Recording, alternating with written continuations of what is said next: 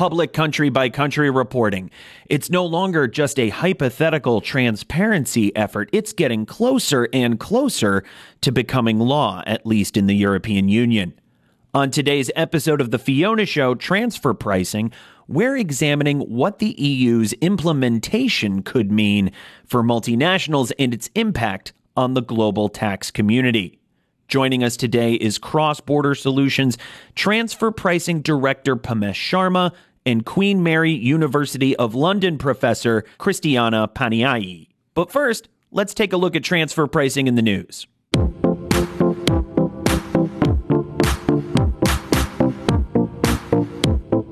Don't get iced by Iceland. The Director of Internal Revenue has enforced administrative penalties on legal entities that don't comply with transfer pricing documentation requirements. The new rules apply to companies, including permanent establishments, that meet the income or asset threshold, which is 1 billion Iceland krona, or nearly $8 million US. As for the penalties, they look a little something like this. A company will be charged 3 million krona, or nearly $24,000 for each financial year that does not have sufficient documentation, 3 million krona for failure to submit requested documentation to the tax authority within 45 days, and 1.5 million krona, or nearly $12,000, if the requested documentation submission is considered unsatisfactory and isn't corrected within 45 days. The penalties can be imposed for up to 6 income years following the initial year of penalization, with a maximum penalty amount of 6 million krona, or $47,500. The takeaway: Iceland's intense approach to transfer pricing isn't thawing anytime soon. Russia isn't rushing into transfer pricing audits. It's concentrating on pre-audit analysis. So what is a pre-audit analysis? Glad you asked. The Federal Tax Service examines controlled transactions and allows companies to change their tax positions without going through a full transfer pricing audit. Here's how it's done. The tax authority pinpoints high-risk companies and then launches into a deeper investigative dive. We're talking information requests, employee interviews, and discussions with the taxpayer to learn about intragroup operations and circumstances. Based on its findings, the authority can recommend a tax base adjustment, which the taxpayer can implement or nix. If the pre-audit comes to a close without an agreement, then a full-blown audit erupts. While Russia has had transfer pricing legislation in place for nearly a decade, it's leaning on pre-audit analysis to identify and resolve issues before they become a bigger problem. Germany is shifting gears and fast. The country's tax administration has now issued new transfer pricing administrative principles effective immediately. Yep, you heard that correctly, immediately.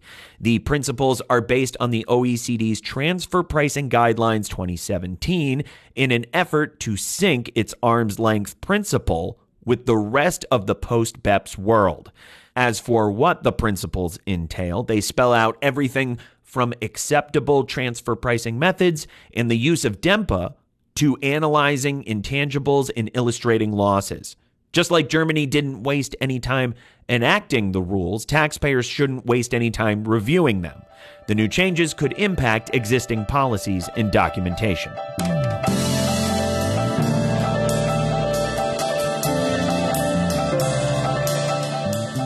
Hi, I'm Matthew DeMello, and you may know me as the host of The Fiona Show, CrossBorder Solutions' weekly transfer pricing podcast. And while I love to discuss transfer pricing, this podcast isn't the only place you can hear me doing it.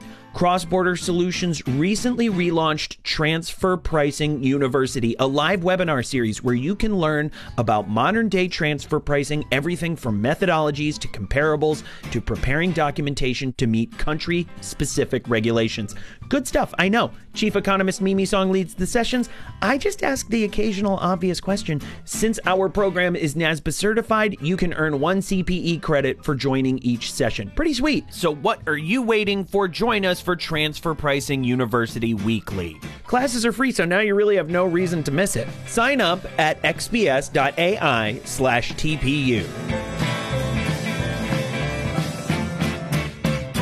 Welcome back, everyone. We're here now with CrossBorder Solutions' own transfer pricing director, Pamesh Sharma, and Queen Mary University of London professor, Christiana Panayi, to discuss the European Union's impending implementation of country-by-country reporting. And for this conversation, I'm actually going to hand things off to Pamesh to lead this discussion. Pamesh, you have the floor. Okay, thank you. Hi, Christiana. So you're a professor in tax law. What drew you into the subject matter? I think a lot of people find themselves going into tax, sometimes randomly, sometimes intentionally. For me, it was in a way a conscious decision to go into tax, but not necessarily going to academia. I've always been a very academic person, as my professors told me, as well as the lawyers I worked with when I was doing my training contract in London. But my journey to academia was rather accidental. So I was doing my training contract at Allen & Overy, and in the second year, I started doing my PhD at the London School of Economics. And then I stopped my training contract. I finished my training contract, and I finished my PhD. And one day I got a call from Queen Mary telling me there was a position as a tax lecturer, and the rest is history in a way. That's interesting. And what do you find most fascinating about tax law even to this day? I think tax law is very challenging. It's very fast-paced, especially international tax law. In the last couple of years with BEPS, we can't keep track of everything that's been happening. I also think it's intellectually stimulating. And you never get the sense that you know everything, or even if you learned everything at a point in time, next year things change. So I think it's fascinating, but it's also quite technical at times and difficult. And because there is no international sort of courts in place to monitor everything, sometimes there are different approaches. So that can be also challenging and frustrating. Yeah, absolutely. I'm in complete agreement with that. I think that's something we can all sort of agree on. And also, I think in terms of my next question, I think congratulations are in order because you recently published the second edition of your book, European Union Corporate Tax Law. Can you tell us more about the book and what you learned during this particular writing process? This book was, as you say, it's a second edition. So it was an update of the 2013 book, which I published. And in the last 7-8 years, a lot of things have happened. So it felt more like rewriting the book rather than just updating it. So the book is about how EU law affects member states' corporate tax systems and the activities of companies. So I trace the historical development of EU corporate tax law, but also analyze a number of issues that affect companies, groups of companies, permanent establishments. So when I started this book in 2013, my focus was on sort of creating pockets of case law areas, so bringing a little bit more logic and coherence on this topic. At the time, most of the scholars were dealing with EU corporate tax law by looking at cases from the perspective of which fundamental freedom they were dealing with. But I tried to look at it more as topics like issues on direct investment, indirect passive investment, reorganization, anti-abuse. And I think that worked really well. And the second edition was easier in the sense of the structure was there, but there was a lot of updating needed. For example, there's a completely new chapter on fiscal state aid. There were a lot of developments on tax avoidance. Well, I've done it now and it's finished. I'm very glad that it's out now. So hopefully it will do well in sales. The first edition did really well. I'm hoping the same for the second edition. Oh, absolutely. Yeah. Good luck for that. And I mean, it's interesting to hear that, given the second edition was almost like a rewrite, it sort of sounds very similar to what's happened even in transfer pricing, right? With the introduction of BEPS and all those changes that, we haven't seen changes probably in the last couple of decades so extensive. So, yeah. And it's raining changes right now. I mean, the EU has always been quite volatile in terms of development. So in taxation, it's been very strange because up until 2010, 11, I would say there were few developments, few directives coming through. And then suddenly with the BEPS project and all the momentum building, there's just also momentum of legislation coming in, one of which is this public country by country reporting, which is likely to be finally adopted now. Yeah. Absolutely. I mean, it is generally interesting, right? What we're seeing, because it's also being backed by what's happening, what people can see in the media. It's almost very immediate, right? And going back to that second edition book, what do you want readers to take away from it, if anything? That's a good question. Well, I think it's more about the state of affairs in the European Union as far as taxation, corporate taxation is concerned, how messy in a way it has become, and the need for reform, whether through harmonization or other directives. So it's more about depicting what has happened in the last few years and whether we have an improvement from 2013 with the first edition. As I say in my final chapter, it feels like a lot of there's sort of new issues arising, new problems. So it just feels like if you're telling a story, it feels like the story is continuing and there's many more developments to come in the next few years. Right. That's interesting. So now just going on to the main topic of discussion, right? So we're talking today about the EU public CBCR sort of draft announcement. So we know just recently, only last month in June, it was a big month for public country by country reporting in the EU. So in the beginning of the month, the EU Council and European Parliament agreed to endorse public country by country reporting. And in fact, on June 14th, the relevant European Parliament committee signed off on a draft directive. So Christiana, can you give us an overview of the proposed directives? Yes, actually, this is not a new directive. This proposal is an amendment to an existing directive, which is the Accounting Directive on disclosure of financial accounts for large extractive and logging industry. So this has been in place since 2013. But the actual amendment, the aim of the amendment is to try and replicate in a way what has happened with BEPS Action 13, but also make it public. It's not exactly the same kind of information that would be required, but from what I've seen from the provisional agreement, but it's the same logic behind it, that multinationals would have to publicly disclose some form of information. I mean, this is aligned with other transparency initiatives for banks. We've had the Capital Requirement Directive for some years. There's also voluntary public country-by-country reporting. Some multinationals like Vodafone and Shell have been doing that for the last few years. We have also global reporting initiatives or sustainability reporting. So it's not something new, but it's the first time that there will be a legal obligation in the European Union for multinationals, if they fall within the conditions of the directive, to do this. Yeah, I mean, it's really interesting you say that. It's, we all keep thinking, well, this is something that's new, but actually it isn't. There's always been something there, this kind of an amendment or an addition, and obviously other sectors have been complying with this for many years, right? That's really interesting, I think. And we know, from my understanding, it does apply to companies with consolidated revenue over a certain threshold, right? Something in the region of 750 million euros? Yes. The idea behind it is that this obligation will only be for the big multinationals, similar to country-by-country reporting, which is not public. So it's not going to affect every single group of companies. Member states, it took them a very long time to agree to this. It still hasn't been formally voted on. I mean, we have a provisional agreement, so anything can happen. It can fail in the end, but it's very likely that this amendment will be accepted in the end. And the difference is that there's a different legal basis now for this amendment. So the idea is that European Council and European Parliament have to agree.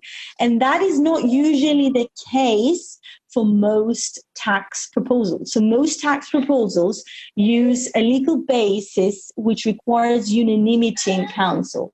So most tax proposals, like, for example, the Anti-Tax Avoidance Directive or the Merger Directive, Parent Subsidy Directive, the Commission uses legal basis that requires unanimity in Council. So all member states have to agree. Now, this amendment on the directive only requires a qualified majority in Council, which effectively means 15 out of the 27 member states, plus there's a rule on 65% of the population to be represented. But anyhow, it's much easier in a way to attain qualified majority compared to unanimity. And also, the legal base use requires agreement between the Council and the European Parliament. Most tax proposals, the legal base that is used is unanimity in Council, and that's it. The European Parliament might be consulted, but has absolutely no role in the legal process, in the adoption. It has been made easier to adopt this because even if there are member states that are dissenting, that still is not fatal to this proposal. And so we have had a provisional text agreed, and it looks like it will be going ahead. But as I said, until it is formally voted upon, anything can happen. Exactly, that's right, isn't it? It is a case of just holding our breath to see what happens. It's almost like, let's test the waters and see what the individual member states' responses will be. But that is interesting. And going back to that public report itself, so we know that large MNEs will be asked to provide sort of detailed overview information, for example, their corporate income taxes.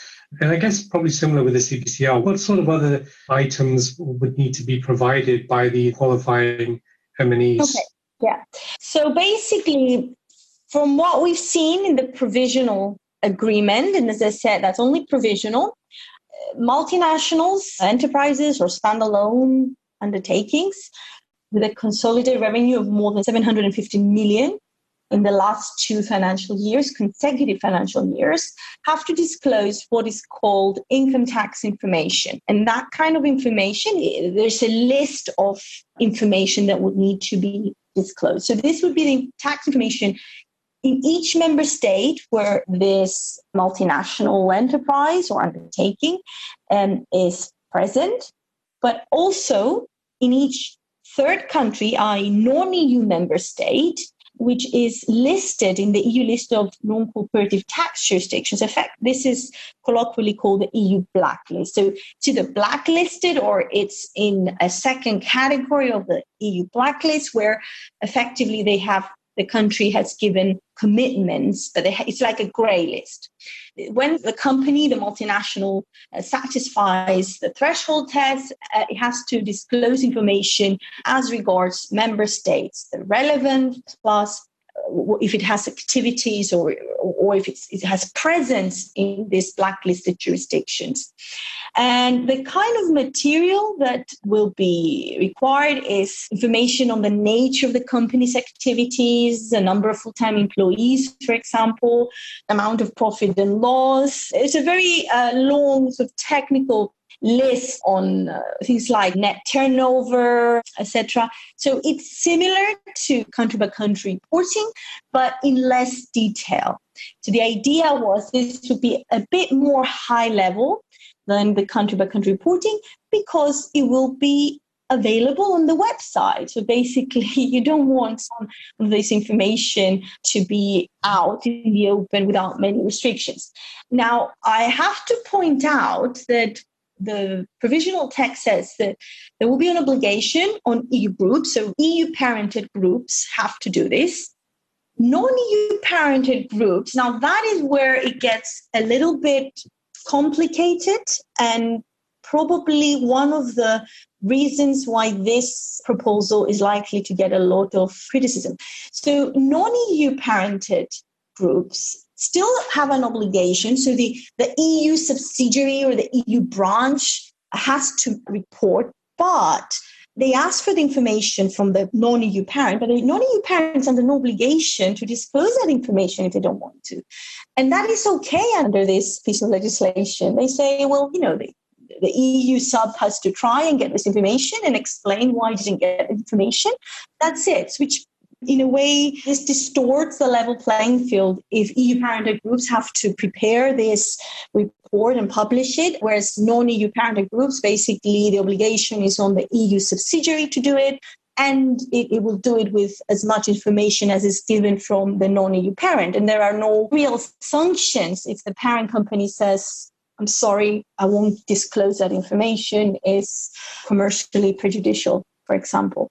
So there is this idea that it might distort the level playing field between non-EU parenting groups and EU parenting groups. Yeah, that's really interesting. As you say, it's not disclosing everything probably that we're already seeing in the CBCR, which at the moment is not public. It's not something that's available to download. But we know that in the CBCR there is sort of additional requirements like stated capital, listing, I suspect, all the entities, right? Constituent entities, not just trading, but it can include dormant. But it seems like this is more, this gives the taxpayer more control, I suspect. Yes, control the narrative in a way. And that is likely to cause problems as well. So as an initiative, the reasons behind it are praiseworthy for more transparency, discouraging multinationals to engage in aggressive tax planning, but some of the information that may be listed may not, there are not that many people that can read that information and understand what it means. And so there is likelihood that it will be misinterpreted unless someone is an expert. And also there will be different, in a way, there will be a different compliance burden for EU and non-EU parental groups. So what if there is now an incentive for the group to have its headquarters outside of the EU, so it doesn't have to publish all these country-by-country reports. So it might also create more problems than it solves in the end. But that remains to be seen, the level of detail needed and the final agreement and implementation of it. I have to point out that there is provision in the new rules, proposed rules, for deferrals of certain information that is, if it's going to be seriously prejudicial to the commercial position of the undertakings, for 5 years. So there is some scope not to disclose some of this information, but it's only for 5 years, and there needs to be an explanation in the report of why this was omitted. But there's definitely a potential for very different compliance load for groups depending on where the parent is. Yeah, that is very interesting. And I think this leads me on actually to a very similar issue that we're already talking about, are those sort of grey and black lists. Because, as you were alluding to, Christiana, there are some sizable tax havens, right, which haven't been included. For example, Singapore, Switzerland, the Cayman Islands. There have also been some probably more neutral countries like Thailand and Fiji, Guam, Anguilla, Samoa that have been included. And so do you think that, these public reports will be as effective at demonstrating aggressive tax planning or tax avoidance without these major tax havens also included? I assume you're talking about the EU blacklist. Correct, yeah. Yes. So what you need to understand is this is actually a live document, a live process. There's no one list that is set over time. It keeps getting updated. It used to be every 2 months. Now it's maybe 2-3 times a year. And so the countries that are currently listed may not have been listed last year or may not be listed next year. So it's not a fixed picture of who will be subject to, if you have a structure with a Swiss subsidiary, that will be always, you have to do public country-by-country reporting when it comes to the Swiss subsidiary.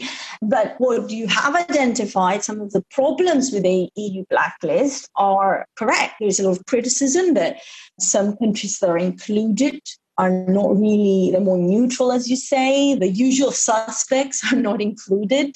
And that's in the whole way the EU blacklist was created. So the EU blacklist is soft law, basically. There's no competence for the European Union to be doing this. It was an initiative of the Commission to unify, to have a common external tax strategy for member states so they won't have different blacklists. So the idea was unify the blacklist to make sure that criteria were similar. And the criteria are based on, they're very vague themselves. They're on tax transparency, fair taxation, BEPS implementation. So I've been very critical of the EU blacklist. The whole process, I think, is problematic. The criteria, the fact that the body that does the monitoring, the code of conduct, there's lack of transparency as to what that body does and how whoever is appointed is appointed. I think it also strikes off, in a way, colonialism for the European Union to come up with a list of third countries that do not meet the EU standards of tax good governance. But, it has been happening for the last few years. There are now very important implications if a third country is listed. For example, EU funds cannot be channeled or transited through entities that are blacklisted. Also, if you're a tax advisor in a structure, and suddenly one of your entities is in a jurisdiction that has been blacklisted, then that is subject to automatic reporting under the DAC 6, the Directive of Administrative Cooperation, the Sixth Amendment. There are also now suggestions for common sanctions. So the Commission came out with proposals for sanctions against these jurisdictions, like non-deductible costs, CFCs, withholding taxes. So although this is considered to be soft law, it has very important implications. And there is a lot of criticism, not just on the how you come up with who is blacklisted, but also the fact that member states are not monitored. This is only for third countries. And I think it was Oxfam, or one of the NGOs, that they did a research project looking at if we were assessing member states on the basis of this criteria, would they be blacklisted? And the answer was yes. And interesting. So it is quite problematic, and it has created a lot of tension with some of the smaller member states. There are calls by the European Parliament to also monitor member states on the basis of the same criteria. And I think what was rather ironic is that the EU is criticizing third countries. And when the Biden administration published its Made in America tax plan a few months ago, it said in that report that there are some countries that are basically tax havens, and some of the listed countries were EU member states. So I guess it's the eye of the beholder, what is good tax governance and what is not. Exactly, yeah. I mean, it's interesting. It's a really interesting take on this because it has humble beginnings, but EU is just part of this, right? We have to consider, as you say, the monitoring of, who monitors EU, where are the moral compass, if you like, for looking at non-EU countries, and what do other nations outside of the EU say about this is very interesting. And so thank you for that. That's very, very enlightening. And before we proceed, I just wanted to, just for the benefit of our listeners, just to recap. So we know that public country-by-country reporting is no longer a figment of tax imagination. It is inching closer and closer to implantation within the EU. So in the latest course of action, the European Parliament has approved this draft directive. And as we already know from Christiana, this isn't new. It's really just a combination of a series of amendments. And it would require ultimately multinational entities, foreign or EU-based, to disclose information about the inner workings of the company within the EU, as well as the black and grey list operating countries we've been talking about. Note to multinational companies everywhere, if you think the coronavirus has affected your bottom line, take a look at how it's devastated the economies of governments around the world. And where do you think tax authorities will look to make up for all that lost revenue? That's right, your transfer pricing. You can't afford to be non-compliant, but then you probably can't afford to pay for an overpriced consultant who bills by the hour either. Oops, sorry, Big Four. We've got the answer. CrossBorder Solutions AI-powered transfer pricing software keeps you in compliance by preparing accurate, hyper-localized reports that protect you from transfer pricing audits, penalties, and adjustments. And our technology is available for one flat fee, a fraction of what you'd pay a big-name consultant. Again, apologies, Big Four. Stay in compliance and on budget with CrossBorder Solutions AI-driven transfer pricing software. It's no wonder we're the global leader in AI-driven tax solutions. There we go again. I'm so sorry, Big. You know what? Wait, who am I kidding? Sign up for a free demo of CrossBorder Solutions transfer pricing technology today at xbs.ai/TP. That's xbs.ai/TP.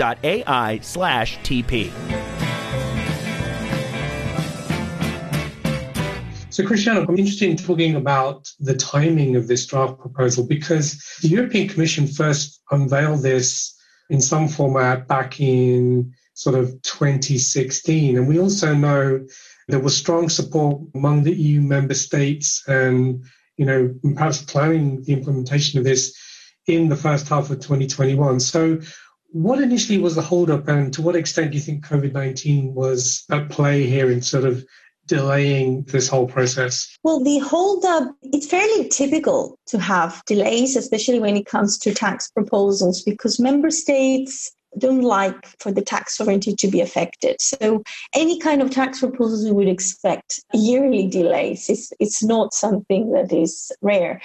This time, unanimity was not even required. So for this not to pass, it meant like there was strong resistance by member states at the time. So you have to remember 2016, after the BEPS final report, so there was also the Anti-Tax Avoidance Directive that came in, several amendments to the Directive on Administrative Cooperation. So I think there's a bit of a feeling there's an overload of EU tax legislation.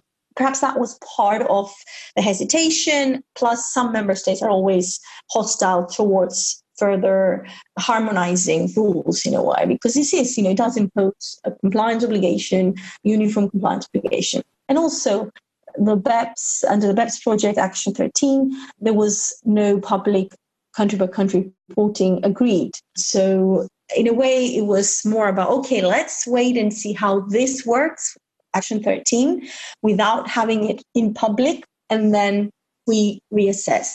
Now, it was basically the Portuguese presidency that really pushed for this amendment to be approved, basically, or to reach this stage. So often a lot depends on which country, which member state has the presidency, and what their priorities are. So the Portuguese presidency did a lot of work and managed to get it to this stage. Perhaps the COVID-19 pandemic, again, is delaying it or has delayed it. But I think it's the idea behind it is not so much that it will help member states raise funds, be able to help the economic recovery, but more about holding multinationals more accountable, creating disincentives for aggressive tax planning. And I think it's sort of all blends in right now. It's a good point in time for member states to agree to this, because if not, they would just be seen further facilitating aggressive tax planning. And there's absolutely no appetite for that among the public, with the current economic recovery that is needed post-pandemic. Interesting. It's certainly, I think, it probably doesn't sort of increase the likelihood of closing the tax gap. I think that those are dealt with in other ways, but certainly, I guess the pandemic certainly hastened the requirement or the need for some kind of public disclosure given the political pressures. Just going back, I think, to the issues that could arise for multinational entities from public country-by-country reporting. I know, Christiana, you've touched on some of these issues in terms of loss of competitiveness and so on. But do you think there are any other issues that could arise for multinationals from public country-by-country reporting?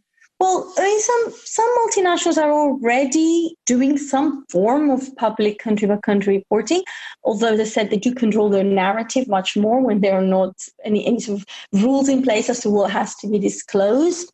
Obviously, additional compliance, and there's been so much more compliance added on EU companies, EU multinationals the last few years. There is a risk for disclosure of confidential business information because from my reading of the text, or the provisional text, it's up to member states to decide rules which would enable multinationals to defer the publication of information.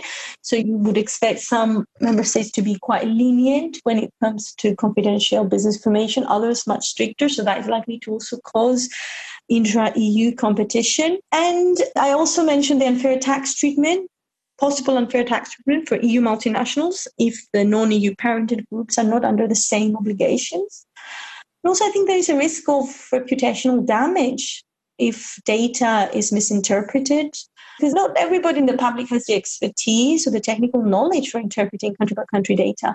Perhaps there'll be some experts that can easily read through that, but I think it's likely to give rise to some complaints that, because of lack of understanding rather than any substance. Yeah, that just brought to mind the idea that countries can disclose standardized pieces of information, but how the public would interpret it is different, isn't it? Really, Definitely. and how you control for that. Again, it can be all in the hands of the media, which almost nobody has control of. Which I guess in a democratic world is a good thing, but it's how it feeds back to the reputational damage of multinationals and how they can handle that. That's a really interesting point. Maybe another comment here question is how will, we talked about sort of public reputation, of a company. I mean, do you think perhaps on the flip side, could it be a beneficial tool, in the sense of acting as a multinational entity, form of censorship and self-audit? Do you sort of agree with that? Definitely. It's a very powerful tool. I mean, it disincentivizes artificial profit shifting. There's always the worry for reputational damage from engaging in certain or having some structures. So in a way, the company might say it's not really worth the tax saving if we have to disclose it and it looks like we're using these entities in those jurisdictions. So I think in that sense, yes, it's likely to help. But as I already said, we don't really know how this data will be interpreted. So this, in a way, there's also the risk that even a group of companies, a multinational that is not engaging in profit shifting, in artificial profit shifting, might be found to be or accused of doing so because the information is not understood. So there's likely to be some divergence of approach between member states as to what kind of commercially sensitive information can be excluded. So there might be a bit of forum shopping in that sense. But a lot would depend on the actual detail that is agreed in the end. But there is concern. There's definitely concern that some of the information will be misinterpreted. Interesting conclusions there. I mean, again, just another recap for the benefit of our listeners. So we know that the public country-by-country reporting has come a long way since its first introduction in 2016. And while the initiative is a wholesome attempt at tax transparency, it will come with some pitfalls for multinationals, holding companies accountable to the public, investors, and civil society. So, Christiana, we talked about this earlier, where you mentioned a clause in the proposal that allows corporations to withhold sensitive information for up to 5 years, commercially sensitive information. Do you think that this clause will impede on the mission of true tax transparency? This is likely to cause problems, likely to allow some member states to compete in the sense of being lenient, like in other ways with confidentiality rules, that they have much more lenient rules. And member states have to set out the rules of what will be considered seriously prejudicial. So again, there may be discretion in place. If I understand this correct, it would only be for information that is not in jurisdictions which are blacklisted. So in the provisional text, information relating to jurisdictions that are on the EU list may never be omitted. Again, we don't know if this will stay in the final text. But even if it doesn't, still, it's quite a big exception, and it's 5 years also that can be deferred. So the European Parliament was not very happy with this. They tried to push it to fewer years. But part of the compromise for member states was that this clause will stay in. Otherwise, we would not be talking about public country-by-country reporting right now. Exactly. That is so true. And I suppose you could say in a way that, if there is a benefit in this clause, is helping to provide a level of transparency without losing competitive advantage. Just, sort of one way, again, of looking at it. And in terms of the next steps for the proposal, what do you think, Christiana, needs to happen for this proposal to be fully adopted? I know you talked about the member states needing to have some sort of agreement. Could you perhaps elaborate more on that? Well, there needs to be final voting on it. It's a provisional agreement. So there needs to be a final voting, both in Council and the European Parliament. I think the European Parliament is definitely going to approve. Well, it's very much in favor of this. But there needs to be a voting in Council. So if by the time of the vote, the member states that are supportive of this. Instead of 15, we have 9. It may not go through. You need the actual voting to take place. And sometimes there's a little bargaining, behind the scenes bargaining, when you have voting from some member states asking for certain other things in return. So you never know what's going to happen. I think it's very likely that this will be adopted. Usually when you reach this stage, there is formal approval. And this leads on to my next series of questions. So in your professional opinion, how effective do you think the current proposal will be at creating tax transparency? It's probably pulling together maybe what's already been mentioned. And also, would you make any modifications, in your experience? Well, personally, I think there was no need for this proposal. I think there's already in the European Union country-by-country reporting is automatically exchanged by member states. So I don't think there's that much added value by having this information in public and then, as I said, misinterpreted or causing other issues, or some member states being very lenient with what is confidential information, some multinationals hiding behind that. I think it continues the trend that we've seen in the European Union with overload of compliance burden on multinationals. And this one is likely to be quite prejudicial for EU-parented groups. I can see why they've pushed for this at this time, as we discussed, like the road to economic recovery. So let's make sure no multinationals are doing aggressive tax planning and paying very low effective tax rates. But there's already been quite a lot of transparency, quite a lot of measures bringing in. It very much depends on how the tax authorities in member states are absorbing that information and dealing with that information, assessing it, the multinationals on the basis of that information. Whether or not it's in the public domain, I don't see how that effectively helps a tax authority to say, oh, okay, actually, we haven't seen that in the CBCR that was given to us, was exchanged to us by the other member states, so we're going to raise an audit. So I think it's more of a symbolic gesture rather than having any concrete impact, but it definitely increases the compliance burden for multinationals. Very interesting there. How can MNEs proactively prepare if public country-by-country reporting is adopted in the EU? Well, actually, what they can do is, obviously, they can try and find the provisional text, which is quite tricky to find, as It's not just the text. There is also other global initiatives, one of which contains public country-by-country reporting. So this is some global reporting standards. But perhaps what multinationals can do is look at the global reporting initiatives, the GRIs, which deal with sustainability reporting standards. These are global. They are not binding. They're voluntary for MNEs, and some MNEs follow them. And one of them deals with public country-by-country reporting. And it's been effective from January 2021. So they can have a look at those. They can have a look at the disclosure requirements, existing disclosure requirements, the accounting directive for extractive industries. They can get information from the experience of the businesses that were already subject to public country-by-country reporting. And I think with BEPS Action 13, there's already experience built on country-by-country reporting. I think now it's more about what are the requirements now and how this can be addressed in a way that is clear and it will not lead to misinterpretation that will have the reputational damage that we talked about in this podcast. Yeah, and I agree. I think that makes perfect sense. And it all circles back really from a transfer pricing perspective and documentation. It just supports that idea of having good, well-researched, robust documentation, right? Yes, definitely. Just to recap on what we've just been saying. So we know now that the rubber is finally hitting the road, as they say, with public country-by-country reports in the EU.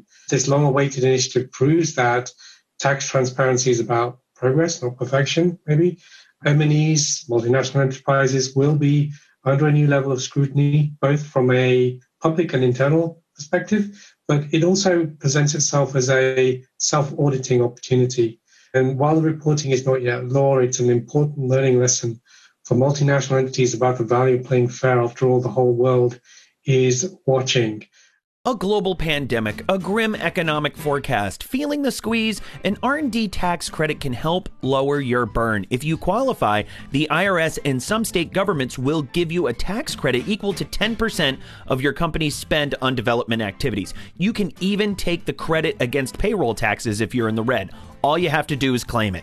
So what's stopping you? If an expensive application process is turning you off, sorry, now you really have no excuse. CrossBorder Solutions' AI-driven R&D tax credit software eliminates the need for pricey consultants and allows you to apply for R&D credits all over the world for one low fee. After all, why should you have to spend your whole R&D tax credit on getting your R&D tax credit?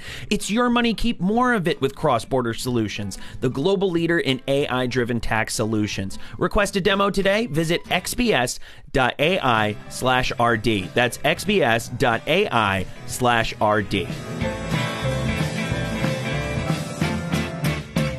And welcome back, everyone. We're here right now with Queen Mary University of London Professor Christiana Panayi to have our segment. I'll call it my favorite segment of the show. I know I often do, but I just think it's such a great chance to get to know our guests a little bit better inside and out of transfer pricing. It's a segment we call What We Want to Know, and it's a rapid fire round of slightly more personal questions. Sometimes they go into tax. This is an international tax podcast, after all.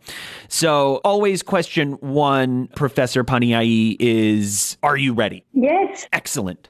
Question number 2, what's the one thing you want your students to take away from your teachings? What I try to teach my students is not just the syllabus at a certain point in time, but how to learn, how to build those skills for continuous learning. You know, reading up the necessary sources, keeping updated, critically analyzing a certain area of law. So it's sort of build the lawyer in them further and provide the skills that are necessary for tax law. Yes. The essence of education, not what to learn, but how to learn. Question number 3, what is your favorite dessert? I eat everything. I like ice cream and chocolate desserts, but I like everything. Yes. Very, very good to keep your options open. Yes. Question number 4, when do you feel most inspired? I think when there are major developments, I get an inspiration to, maybe I should write something about this and that. But I generally try to keep myself motivated and be writing something all the time. So, I don't like the draft sometimes, when you don't have any ideas. So I force myself to write something, not every day, but every week, to try and do some writing so that ideas keep flowing. Also, a good night's sleep helps. Sometimes I have 3 young children. So sometimes just having a good night's sleep helps. That reminds me of the work ethic of one of my favorite songwriters, Leonard Cohen, who never believed in inspiration, but only believed in writing for hours a day, whether you were inspired or not, and to make writing and creative work a labor, a true labor, whether you were in the mood or not. I don't know if everybody can really abide by that, especially in academia, but I give you a lot of credit. Question number 5, how do you think your tax law curriculum will morph in 20 years? This is a very interesting question. I think when it comes to taxation, or at least the kind of tax law I do, EU tax law and international tax law, there's never really a fixed curriculum. It changes all the time. I think we've reached quite an important point, historical point right now with the impending agreement on Pillars 1 and 2. So maybe there'll be a period of rest, of consolidation of everything that's been happening the last 7 years. But in the European Union, it's usually, there's always something happening. So there's likely to be, so maybe in international tax law, there'll be a bit more of a pause after, if the agreement on Pillars 1 and 2 is concluded and sort of adopted by countries. I think the European Union, we're likely to have a lot of developments after Brexit. After COVID, the Commission already published its communication on business in the 20th century, business taxation, with very ambitious plans. So I think the tax law curriculum on topics I teach is never static. It's very much intertwined with political development. So it's likely to change quite a lot in the next 20 years. I mean, usually it changes every couple of years anyway. So it's likely to change a lot. We might see a more EU harmonization in the next 10 years than previously. International tax sphere, I think we might have a pause right now and a period of consolidation, implementation by countries, but it will never be static. I think it's likely to be changing in the next 5-6 years. Yes. Very difficult to try to comprehend what's happening or what the global tax community will look like in a few years, let alone 20. But I think this craving we're seeing across the board for some level of predictability might give us hope that one day we will be able to see at least a little bit into the future. After that, though, Professor Panayi, thank you so much for being with us for this informative discussion. We also want to thank Pamesh for hosting on this episode. If you liked this podcast, you're going to love the other shows in CrossBorder Solutions Tax Podcast Suite. That's the Fiona Show R&D Tax Credit and the Fiona Show Tax Provision. Subscribe to this podcast on Apple Podcasts, Spotify, or wherever you get your podcasts. That's the Fiona Show Transfer Pricing, and we'll keep you up to date on the latest in transfer pricing. I'm your host, Matthew DeMello. Andrew O'Donnell is our audio producer. Christy Clements is our associate producer. Marilyn Mitchum-Strom is our executive producer. Thanks, everybody, for tuning in. We'll catch you next week.